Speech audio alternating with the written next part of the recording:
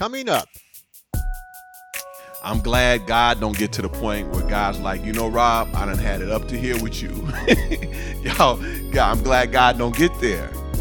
And he says, Rob, no matter how many times I mess up, he said, I still believe in you. I still believe in you. I still got hope for you. You're not going to make me give up on you. I'm not going to give up on you. That's what God's love says. And just imagine if we could love folk like that. We can love folk and say, I'm not going to give up on you. I believe in you. It's unconditional. My love is not based upon your failures. It's not conditioned on how well you do or what your grades are. I love you. You're my child. You're my friend. You're my spouse. I love you and I believe in you. Hello and thank you for joining us on One by One, the podcast ministry of Quench Life Christian Fellowship. God's love is everlasting and complete. And guess what? It's available to you. No matter what happens in life, if you're a follower of Jesus Christ, nothing can separate you from His love. What good news! Join us for the message series, Inseparable Love, where Pastor Rob explains the many characteristics of God's love. Here's part 2 of the message, The Nature of God's Love. It honors them. I was on a tour at a water plant this week, and one of the ladies who was on this tour with us, and we was walking around the water plant, and they were showing us different things. But one of the ladies she didn't have crutches, but she had two of those. They weren't canes, but I don't know what you call them. But they were helping her keep her balance, and so I don't know what her sickness was, but her legs were shaky, and so she was walking, and so we were walking, and we were leaving her behind at some time, and the tour guide was stopping and waiting, and so then we were going in and out of doors. I made sure that I, gave her the right of way and held the door for her and let her know it was okay that she take her time. You don't have to rush. It's fine. It's cool. And just honoring her, and not being rude about it, and being, as we're gonna see, selfish about it, and only thinking about, where I want to go, and not about what others doing. But this unconditional love, it honors others. And number 6, it is not selfish. It is not selfish. Again, we're talking about the nature of God's love. It's not selfish. Aren't you glad that God is not selfish? This is the creator of everything. He is the creator of everything, and He's not selfish. And He loves us with this unconditional love, with this unselfish love. 1 Corinthians 13:5b says it's not self-seeking. God could be self-seeking. You know that, right? He could be. And guess what? There would be nothing nobody could do about it. You know what I'm saying? It's like if one of us want to be self-seeking, we still got some boundaries. We only can seek self so much. You get what I'm saying? And we're going to have to encounter something that's going to say, it ain't happening today, bro. It ain't happening today. Okay? You can try all you want to fulfill your own needs. It ain't happening. Okay? And so, limitations. But God, who can stop God from self-seeking? Nobody. And for Him to possess an unconditional love that is not self-seeking, and we be the beneficiaries of it when He's the only one who could really seek self, and there's nothing no one could do about it, but He still doesn't do it. What does that say about us? How should that motivate us not to be self-seeking when God isn't, and He could be? So who am I to act like I'm that important? Who am I? So this love is not self-seeking. It's not selfish. The 7th thing this unconditional love is it is not bent toward anger. It is not bent toward anger. 1 Corinthians 13:5c says, is not irritable. It's not irritable. Christian Standard Bible says it's not irritable. See, I use that specifically so that we'll understand that being irritable, it is a form of anger. Don't excuse it. It's a form of anger. And you know that when you're that way, it often leads to full-blown anger. Full-blown. So when you're irritable, y'all know you already leaning into anger. Yeah, all of us been there at some point, whether it was that we were sleepy, we was tired, we were hungry, we felt unappreciated, disrespected. All kind of things lead to irritability. Y'all know, you been there. What got you? What gets you? What makes you irritable? You know, all of us got some buttons that if these things line up, I'm going to be irritable. And you know that what that leads to. You've been there. And so it says it's not irritable. And if God is not irritated with us jacked up folk, y'all, because y'all know we do a whole lot of things that could irritate God. But he still loves us with an unconditional love. Anyway. And then the New International Version says for the same verse, it is not easily angered. It is not easily angered. And so we need God to transfer that unconditional love to us so that we can be this way, not the way that we want to be. Number 8, aspect of the nature of God's love. Excuse me. It is not a scoreboard of offenses. It is not a scoreboard of offenses. 1 Corinthians 13:5d says, and does not keep record of wrongs. Does not keep record of wrongs. So God's love is not keeping a scoreboard on how many times we offended him. I'm glad he ain't, because it would have to have a lot of digits. Okay? It have to have a whole, yeah. It's funny though that God don't have a scoreboard, but we say, I think I'll take one. God, you ain't got to have a scoreboard, but I'm gonna build one for me. All right.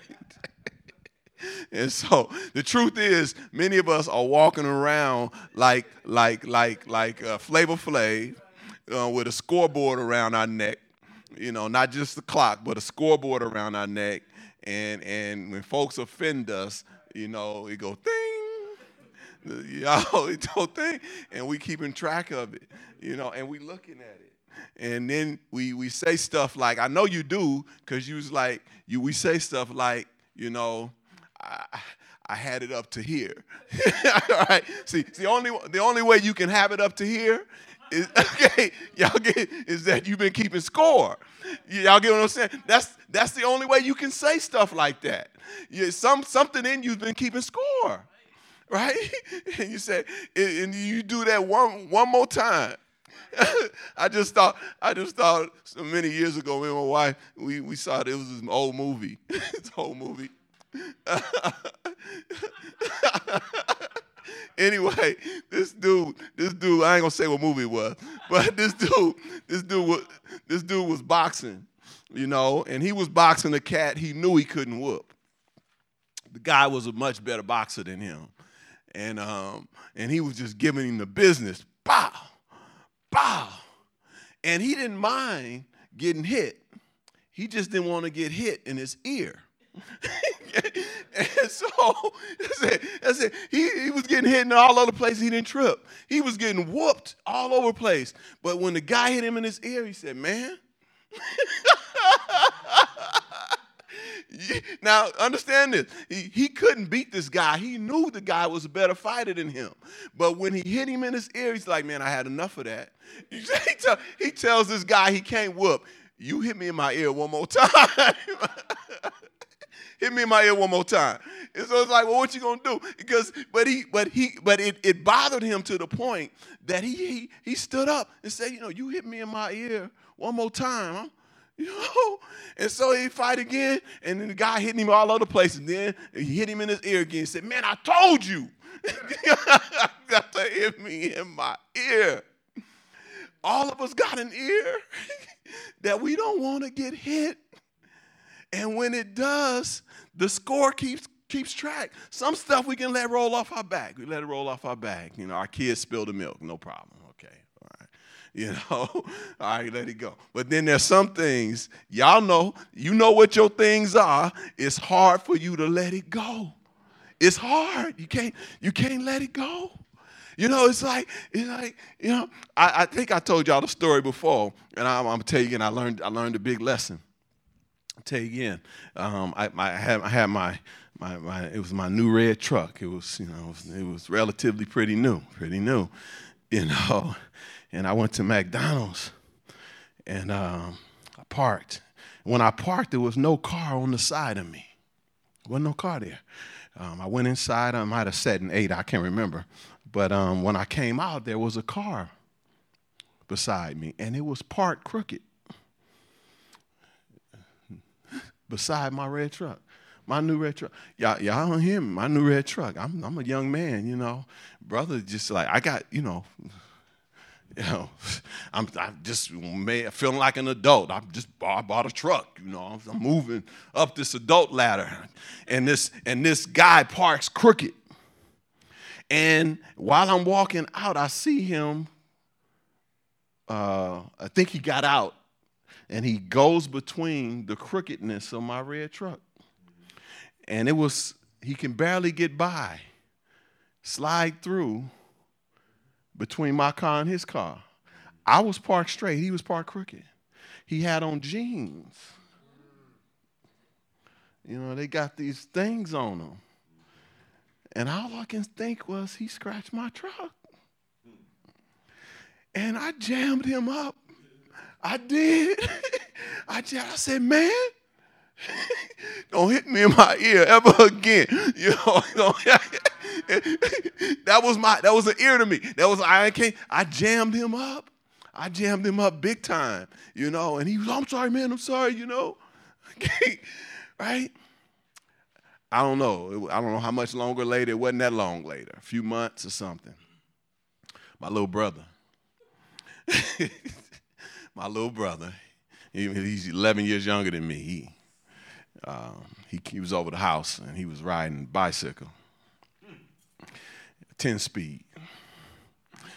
And right in the same spot where dude rubbed his jeans, my little brother, the brake handle of the 10-speed.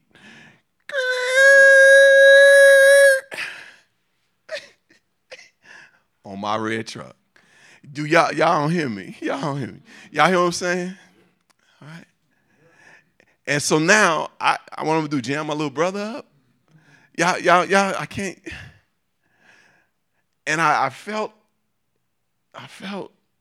defeated. I did. And then I thought right away, I remember the dude at McDonald's in the same spot. And I was humbled. I was humbled. And I was ended up being kind to my little brother because he's my little brother. But I learned a lesson that day. I learned a lesson. God was saying, you remember McDonald's? You remember how you was irritable and angered? What you gonna do now? I had to be kind to my little brother. He was like 11 years old. He was, But we'll learn some lessons. We'll learn some lessons about keeping score of wrongs. Jeremiah 31:34 says, "This is the Lord's declaration.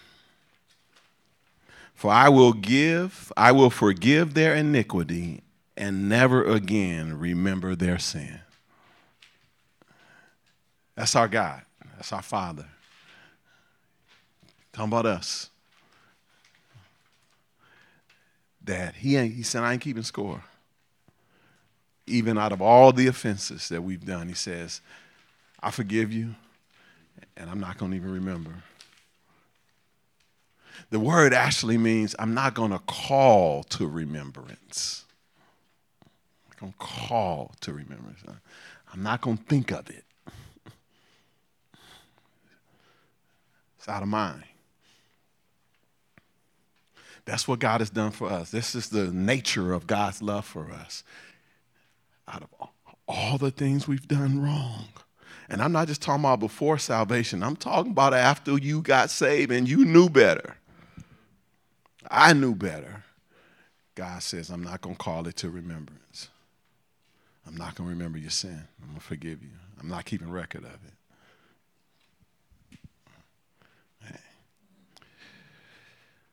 And then Micah 7:19 says, he will again have compassion on us. Yeah, I'm going to pause right there. You see, he will again. Y'all get that? He's going to do it again. I don't know about y'all, but I got a lot of agains. Got a whole lot of them. A whole lot of agains. It says he will again have compassion on us. He will vanquish our iniquities. You will cast all of our sins into the depths of the sea. Y'all see that? The sea of forgetfulness. I'm going to cast them, your iniquities and sins, into the depths of the sea. That's the love that God shows us. It's the nature of it. I want you to understand that one of the reasons we want to talk about the nature of it is so that we'll see why God's love is inseparable. It's inseparable. Okay. Number 9, it rejoices in truth. It rejoices in truth. 1 Corinthians 13:6 says, love finds no joy in unrighteousness, but rejoices in the truth. It rejoices in the truth. No joy in unrighteousness. We talked, I think it was last week, we talked about how the Holy Spirit's, one of the Holy Spirit's jobs is to convict the world of sin, or to show the world that it was wrong about sin. Okay. The truth exposes unrighteousness. And God rejoices in that. His love rejoices in that. Because one of the things he knows that what truth is going to do for us. He knows what truth does for us. And he also knows what unrighteousness does for us. So he doesn't rejoice when we're unrighteous because he knows what happens with that. The wages of sin is death. But truth sets us free. He rejoices in truth. His love does. It sets us free. Ephesians 4:15 says, instead, speaking the truth in love, we will grow to become in every respect the mature body of him who is the head, that is Christ. I was talking earlier about us becoming like Christ. And so God knows that truth, that speaking truth in love, leads us to growth, to become more like Christ. And so God does that for us so that we can become more like Christ. And he rejoices in that. Causes us to grow and mature in all ways. in every respect. So God's love rejoices in the truth. Number 10, it endures. God's love endures. I'm so glad it does. 1 Corinthians 13:7 says it always protects, always trusts, always hopes, always perseveres. I'm glad God don't get to the point where God's like, you know, Rob, I done had it up to here with you. Yo, God, I'm glad God don't get there. And he says, Rob, no matter how many times I mess up, he said, I still believe in you. I still believe in you. I still got hope for you. Hey, you're not going to make me give up on you. I'm not going to give up on you. That's what God's love says. And just imagine if we could love folk like that. If we can love folk and say, I'm not going to give up on you. I believe in you. It's unconditional. My love is not based upon your failures. It's not conditioned on how well you do or what your grades are. I love you. You're my child. You're my friend. You're my spouse. I love you. And I believe in you. And God's love perseveres. It endures whatever comes in life, whatever comes in the way, whatever happens, his love endures. We can see why it's inseparable. And then lastly, number 11. It is everlasting because it's complete. It is everlasting because it's complete. 1 Corinthians 13:8-10 says, love never ends. Pause right there. God's love never ends. It never ends. Aren't you glad that God's love never ends? And God is not going to fall out of love with you. He's not going to fall out of love with you. He ain't going to ever stop loving you. It never ends. It reads on, but as for prophecies, they will come to an end. As for tongues, they will cease. As for knowledge, it will come to an end. For we know in part, and we prophesy in part. But when the perfect comes, the partial will come to an end. So you see that God's love is everlasting because it's complete. It is complete. God's love is complete. In other words, God will not love you more than he presently does, even if you did everything he said to do. Y'all get that? He ain't going to love you more than he presently does, even if from this day forward you never sinned again. He ain't going to love you no more. And conversely, if you do all kind of stuff that he don't want you to do, he ain't going to love you no less than he presently do. Because his love is complete. It's not lacking anything. It's a complete love. That's why it lasts forever. This text is saying the stuff that come to an end, the stuff that come to the end is because it's incomplete. He says when perfect comes, when completeness comes, these things will end because they're not complete.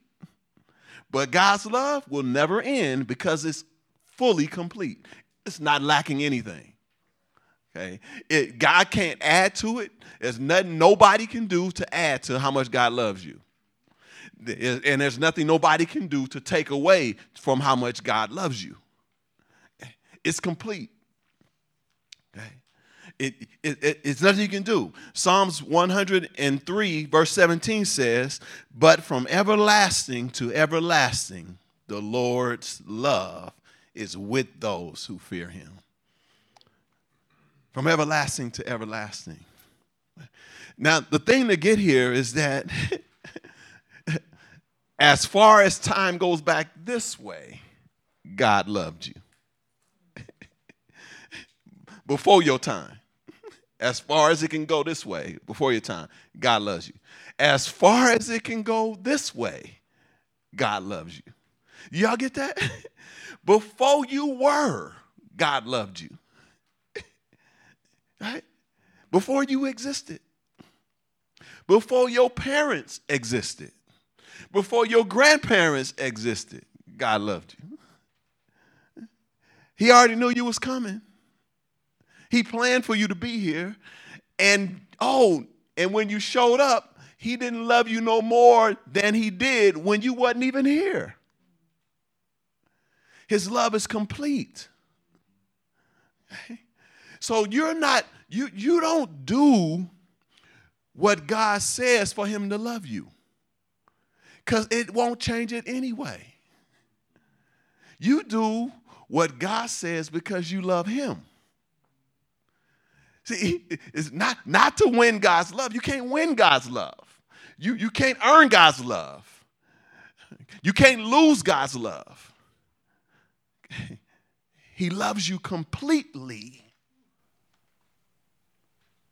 Complete. Even when you don't love yourself, God's love is still complete. It's still complete. And he loves you from everlasting to everlasting. It's a complete love. I remember one day I was driving home in traffic. And this is not a traffic story. I'm just telling y'all. I was driving home in traffic. All right. But I was listening to Fred Hammond's There Is No Greater Love. And I heard that song that day in a way I had never heard it before. Heard the song, I know hundreds of times, at least 100 times probably, because I'm in traffic a lot.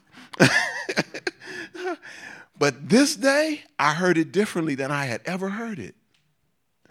And he was just simply saying, there is no greater love than the love you have for me. And for some reason that day, those words hit my spirit in a crazy way. A way I never heard the song before. And it was like God was singing to me. And God was saying, I love you. And there's no greater love than the love I have for you. And I'm driving in traffic, crying like a baby.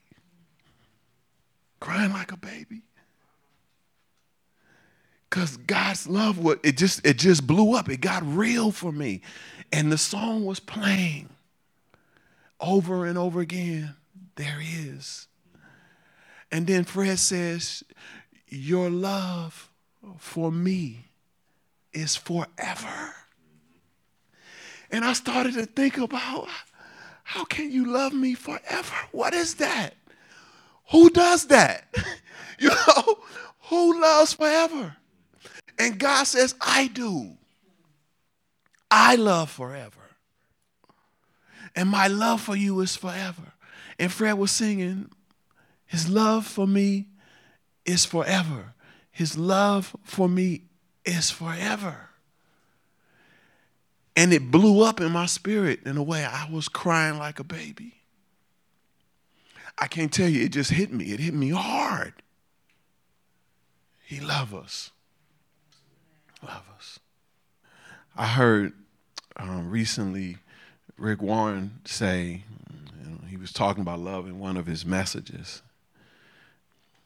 And when he sometimes people come to him and they say, my problem is that I don't love God enough. And Rick stops them in their tracks. He says, no, that's not your problem. Your problem is not that you don't love God enough. Your problem is you don't understand how much God loves you. That's your problem. Because if you did, how can you not love him when you really understand how much he loves you. How can you? It won't even be logical not to love him when you really understand how much God loves you. Just how much he loves you.